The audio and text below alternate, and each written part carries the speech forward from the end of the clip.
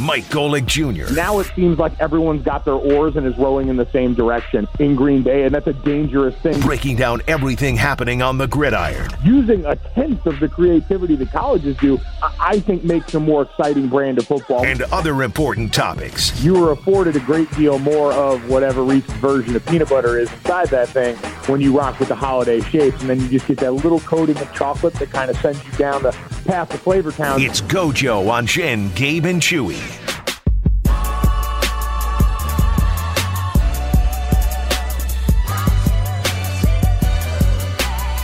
Always a pleasure to have Mike Golic Jr. joining the show as he does each and every week during the football season. I'm a little surprised. I thought maybe he'd have a Halloween hangover, but Gojo, you're good to go, huh?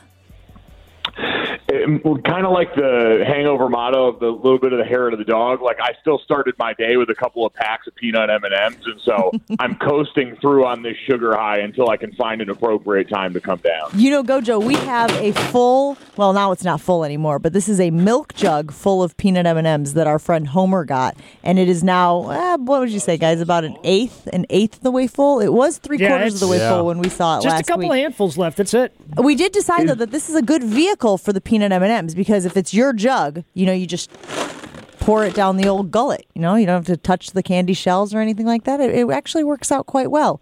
That's an incredible vessel for it. By the way, we're all in agreement. The peanut M&M, the superior M&M, right? Yeah, that's correct. No. That is the correct take. We can move on. Ooh. It's not. We can move on.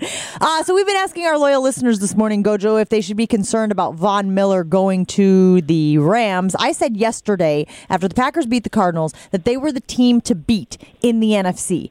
And then the Rams went out and bolstered their defense, and now I'm not so sure that that statement from yesterday is still true. What say you? As far as the team to beat the NFC, I think provided the quarterback's under center, that's the Dallas Cowboys. Like, for me, specifically there, I agree that Los Angeles situation just got very interesting. I mean, as someone put it, the amount of cumulative bend on that defense from these pass rushers is terrifying for every offense going up against them. And it was clearly done with a lot of the quarterbacks that we mentioned in mind, specifically Aaron Rodgers, Kyler Murray, the more mobile aspects of the NFC that they're going to see in the postseason. But I still look and say, all right, that Rams defense has given up a fair amount on the ground here, despite all the gaudy sack numbers, the interception numbers. That's going to matter at some point with the offenses they're going against, specifically Green Bay, Dallas. I was talking to Dan Orlovsky, who pointed that out this morning. And I just look at Dallas when Dak Prescott is on the field and healthy as the most complete offense in this conference. And they have a defense that's kind of operating by the standard that, quite frankly, the Rams are trying to get on board with, which is we got to be timely and do just enough to keep giving our buzzsaw of an offense the football back. Mike, why do the Chiefs look so flat and uninspired? Because it's the Packers' next opponent, and I was going to take the Chiefs because I thought this was just, I don't know, whatever. But now I'm not so sure. They just look like, they don't look like the Chiefs we're used to. No, I don't know what happened, but this looks like a broken group, specifically the wide receiver core. Like, for me, Tyreek Hill is the most unique weapon in that offense, but Travis Kelce was always sort of the pulse in the middle. He was Mahomes' guy. He was the one that could, turn and make that weird bowling ball catch in the middle of the field and turn upfield and get like 15 yards. And he looks like a shell of himself right now. So I don't know how any of us are supposed to have confidence. I kind of said going into last night, this Chiefs team knew what its issues were, and you saw them addressed on the first drive. They came out, and they were taking everything underneath that the defense was giving them. And they were operating without having to try and push it downfield into all of these teams that are playing deep back and off the ball to try and take away the big play. And they just do not look like they have the ability as a wide receiver room specifically to stay active and involved enough to make this thing go. So I don't know how any of us are supposed to have confidence in the Chiefs. Like, I can tell you, I'd probably pick the Packers in that one, man. Like, this is a Chiefs team that has not done the requisite soul searching to try and figure out what this next version of itself has to be. And when it starts where you can't really block people up front as consistently as you were used to in years past, especially in the pass game, the whole foundation kind of cracks, and here we are. Gojo, about 7 or 8 years ago, I feel like you could have just gone, oh, the NFL trade deadline's today. Okay, who cares? Nothing's going to happen. But now it's more like Major League Baseball, the NBA, where big names are on the move. We see and have talked about Von Miller on the move yesterday, some other big trades that have happened throughout the course of the season. Why do you think NFL teams have philosophically changed about making and trading players, big-name players, in the middle of the year? I think you've got younger, more aggressive GMs that have kind of worked their way into the game now. Like, you've got between that, and I think we've even seen with, new ownership. Like, I think of David Tepper not necessarily as like a representative sample, but more of like an idea of where we're going. Like, you've got folks with new money coming in with aggressive ideas of how they operated in business who want to play football as more of the game we all like, instead of the family business for a lot of these teams that want to run it very carefully and do everything by the books. Like, we get a lot more people that are unafraid. Like, yeah, we see the job turnover can be pretty severe and pretty quick, and you might not get your 3 years fully if you're a coach or a GM. So a lot of these guys seem to just be saying, all right, bleep it. We'll try and make the absolute best team we can for right now, see the Los Angeles Rams, and then we'll worry about the future when the future arrives, if I even get to be a part of that. So I think, in a weird way, the circumstances around the NFL and the shorter tenures for some of the people making decisions have actually made them a little, less risk-averse in all of this. Yeah, we always talk about the margins between success and failure in the NFL being so slim. And so it does feel like there's this whole new group of guys who are saying, wait a minute, there's this other way that we can build our team that a lot of people are ignoring. Well, let me see if I can have some success there. Let me see if I can go out there and make some things happen there. Why not, right? Like, you're trying to find any edge you can on your competition. So, Gojo, getting a little pushback here from my friends and teammates. We put our Christmas tree up yesterday, and my thought is I got to put away the pumpkin decorations, right? Halloween is over, but I don't have turkey decorations. I don't have a bunch of wooden turkeys that I can throw around the house. So I go straight to the Christmas decorations. I like to prolong the season as much as possible. It's cold here in Wisconsin. It's starting to feel a little like Christmas weather. Am I wrong? No, Jen, you actually have, I don't think, ever been more right about anything in your life. Thank you very much. Thank you very much. You should see the face that Gabe is making right now. What's the matter, Gabe? You both are November insane. 2nd. You guys are insane. This is insanity. What are we doing? It is November. Are you all right? We're doing exactly what Jen described, guys. Listen, you guys know this especially. I said this yesterday. If you're on the Northeast or in the Midwest, it is about to be cold and dark for a long time.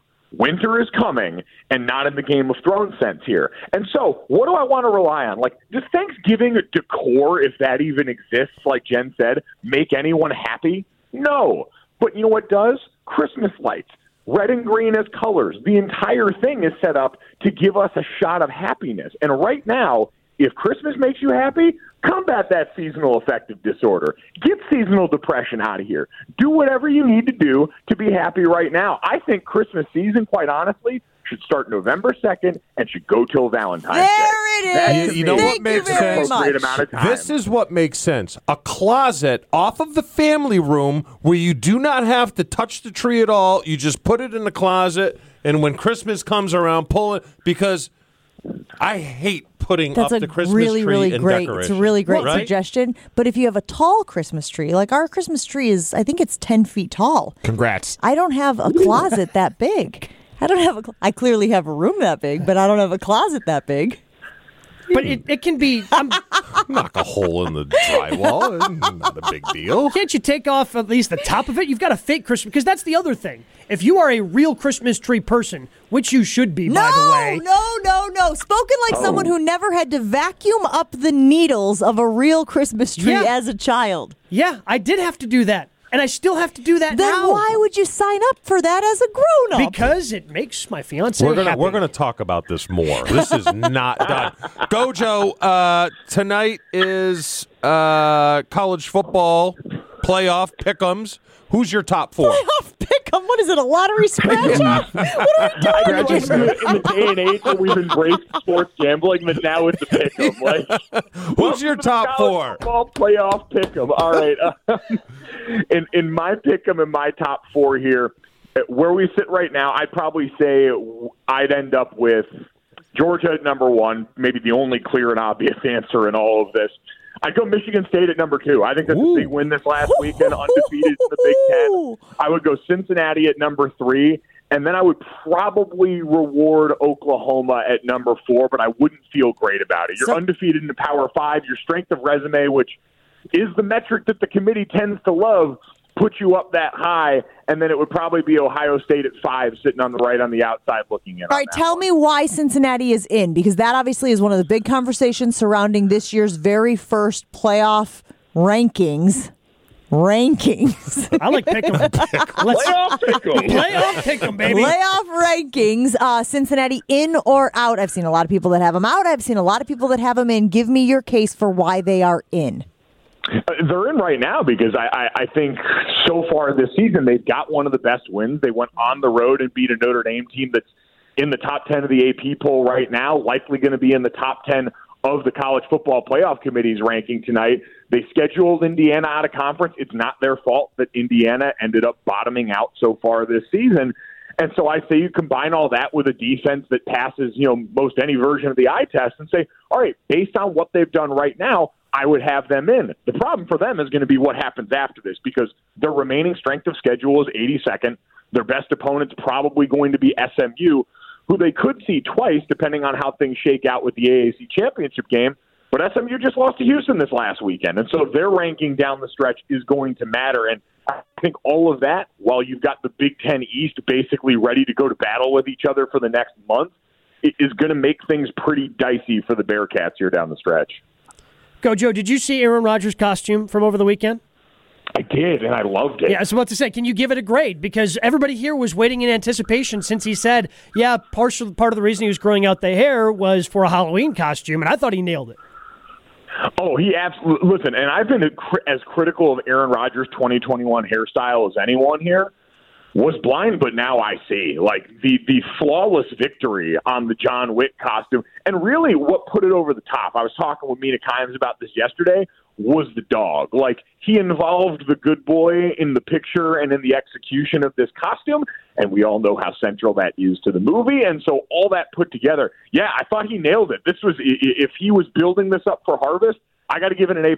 That's my grade. So are we going to see him cleaned up against the Chiefs? I don't think you can clean up. You're 7-1. You've won 7 games in a row. You can't cut that hair and shave that beard. That's a really interesting point. Wow. I never thought about it from that perspective. I just assumed that once Halloween was over, it was gone. Yeah, but you're right. You got to keep it now. As long as the streak's going, I think you got to keep the hair and you got to keep the facial hair. Gojo, you're superstitious, right? So are you in agreement with Gabe? You got to keep the hair. You got to keep the facial hair. Absolutely. My best season at Notre Dame. Grew out a beard until we lost a game. Ended up growing it a really long time. Fully in agreement. Hair's got to stay. What's another movie that the Rams clearly haven't seen the ending of? We've been asking our listeners this morning because, of course, they used the Teddy KGB gif saying we're all in, and every single human being who's ever seen Rounders said, but he lost that hand. Did you not see the end of the movie? Did you just get up and leave and go get your Milk Duds and popcorn and miss how it ended? So Ashton threw out Titanic. They clearly haven't seen the ending of Titanic. They think that Jack and Rose just go off and have a lovely family together somewhere in America. The Sixth Sense, they probably think Bruce Willis is a fantastic psychiatrist, right? He's just so good at his job. He's going to impact so many more kids going forward. What's another movie that they probably haven't seen the ending of? Ooh, another movie they haven't seen the ending of. I mean, I don't know if this has the same twist, and I don't know why this came to my mind necessarily right away, but maybe they haven't seen the end of Armageddon and they think the meteor won. That's possible. And I don't want to miss a thing. Harry, I love you. Maybe they think that Ben Affleck actually went up there and sacrificed it all to save humanity, and they have no idea what Harry Stamper did for our country, nay, our planet. That's a shame. That would be an absolute shame. He is Mike Golic Jr. He joins Jen, Gabe, and Chewy each and every week during the holiday season. That's right, during the holiday season. Yeah, Jingle bell rock. Jingle bells. Yes, this is it.